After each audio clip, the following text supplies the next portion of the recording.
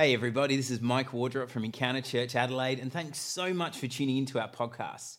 Our prayer is that through this podcast, you can have an encounter with Jesus that will change your life.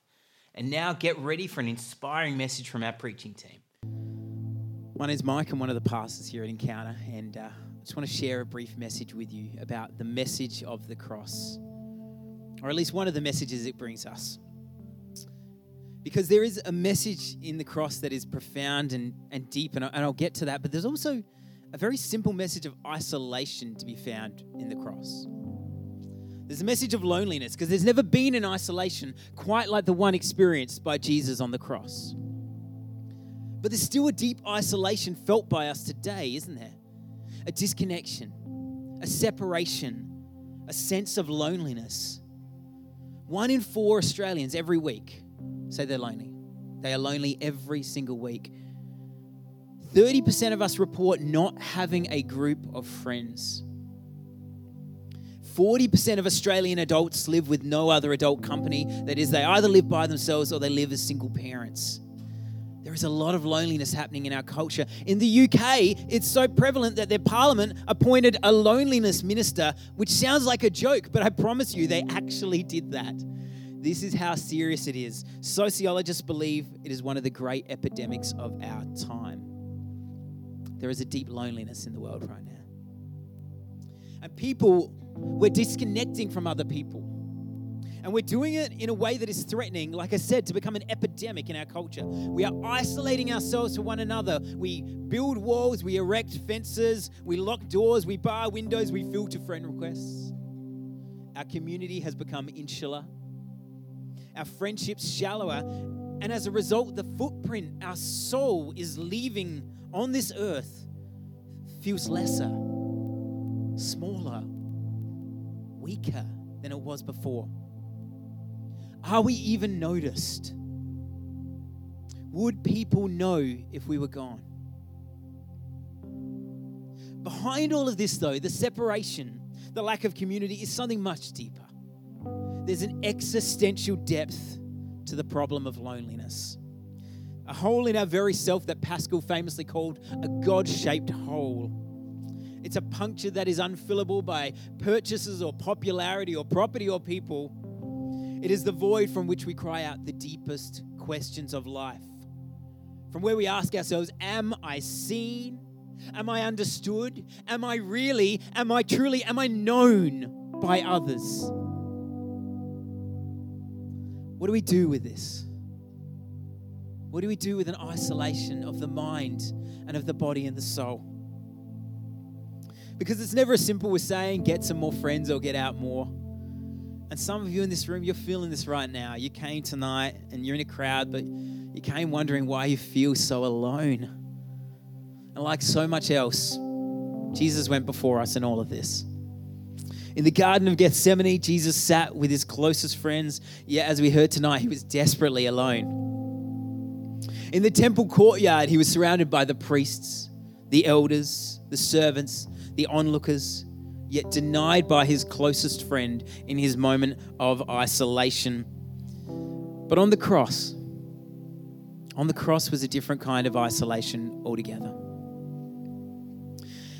It was a loneliness born from sacrifice, shaped by obedience to God, completed by the total rejection of God. Because, my friends, for the first time in the life of Jesus, the first and only time for Jesus, the one who loved and obeyed God in all things, God was fully absent.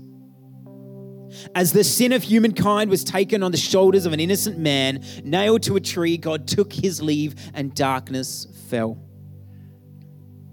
And so on that cross, the Son of God died, surrounded by onlookers, totally alone.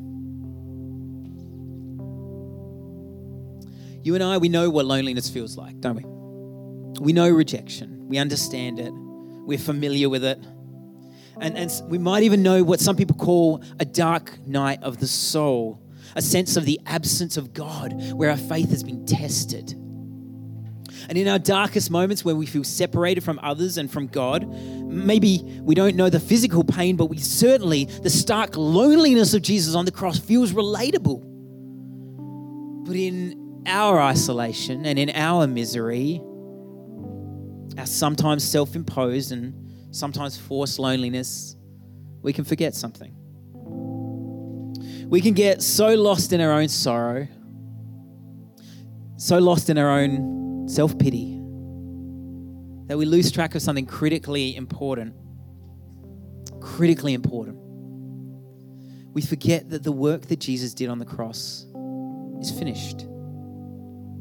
It is finished. It is the finished work of Jesus. Now, what does that mean? It means the redeeming sacrifice of Jesus was the end of your isolation. Because he took our sin, the evil that separates us from God, because he took our sins on his shoulders, we are set free and brought near to God. Jesus was pierced for our transgressions and crushed for our iniquities.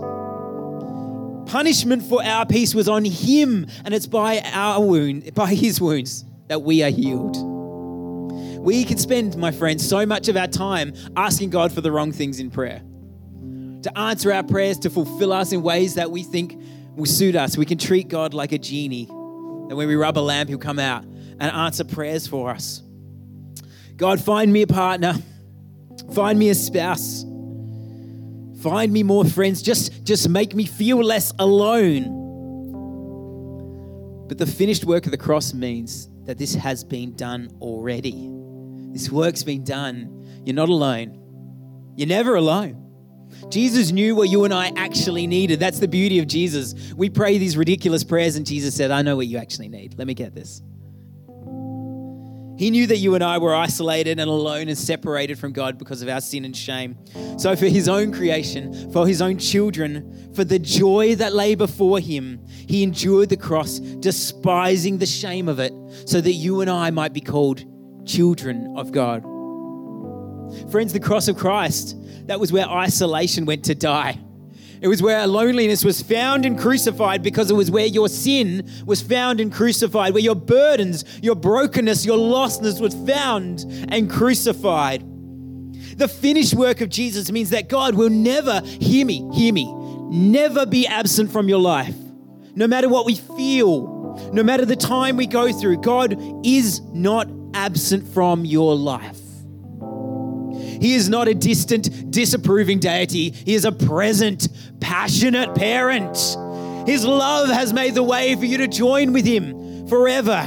Delighted in the presence of the Father, he has poured out his Holy Spirit on us all so that his presence would be in you now and forever. And he has enabled you to go on mission and share this message of love and hope with the whole world. But it begins and ends with the cross. It begins and ends with the cross. Jesus does cry out these deeply lonely words at the cross, echoing Psalm 22 when he says, my God, why have you abandoned me? But he also cries out some important words later. It is finished. He says, it is finished. And he says, Father, into your hands I commit my spirit. I commit my spirit. Your separation from God, my friends, ended on the cross. Ended on the cross. Far more than that, hear me, far more than that. The cause of your separation from God ended on the cross. The death of sin in the death of God. Jesus died bearing the weight of all your sins, past, present, and even better future, so that you have access to God forever. The work of the cross is finished, and that means your spiritual loneliness is finished. Pascal's hole is filled by the Spirit of God through the power and sacrifice of Jesus. You and I, we just need to do something really simple. And I'm going to lead you in prayer in a moment in this. We need to do the same thing Jesus did. We need to say, Father, into your hands I commit my spirit. All of who I am, I give to you. I give it to you. And so tonight, I just want to take a moment for you to have a moment with God. We're just going to come into a time of prayer. We're going to rest in the presence of God for a second.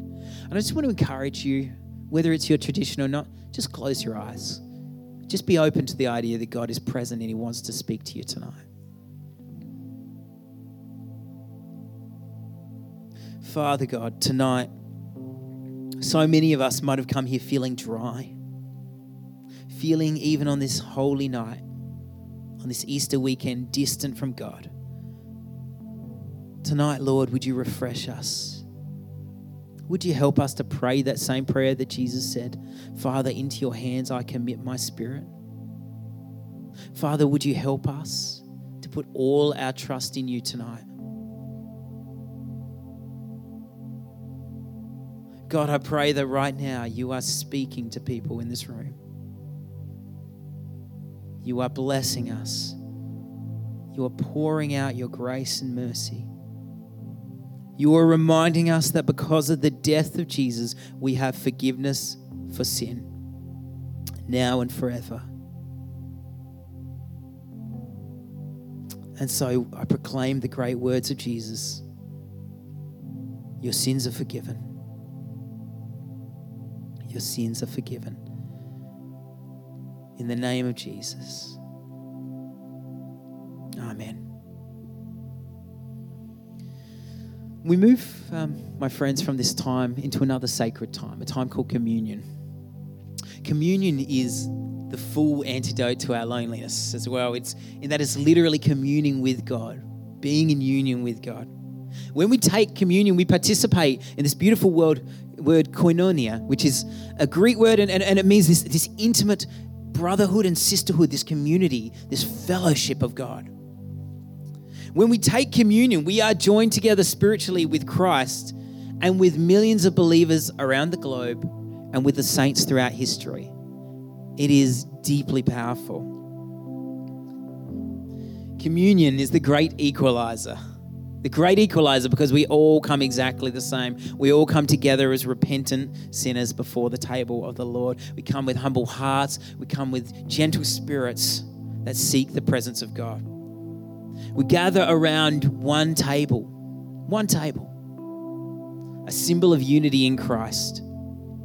The communion table makes sisters out of strangers and brothers out of neighbors. Tonight we share this meal together as a symbol of the friendship we have, sisters and brothers in Christ together. Many years ago, on the night that Jesus was betrayed, he shared the Passover meal with his followers. And while they were eating, Jesus took bread, and when he had given thanks, he broke it.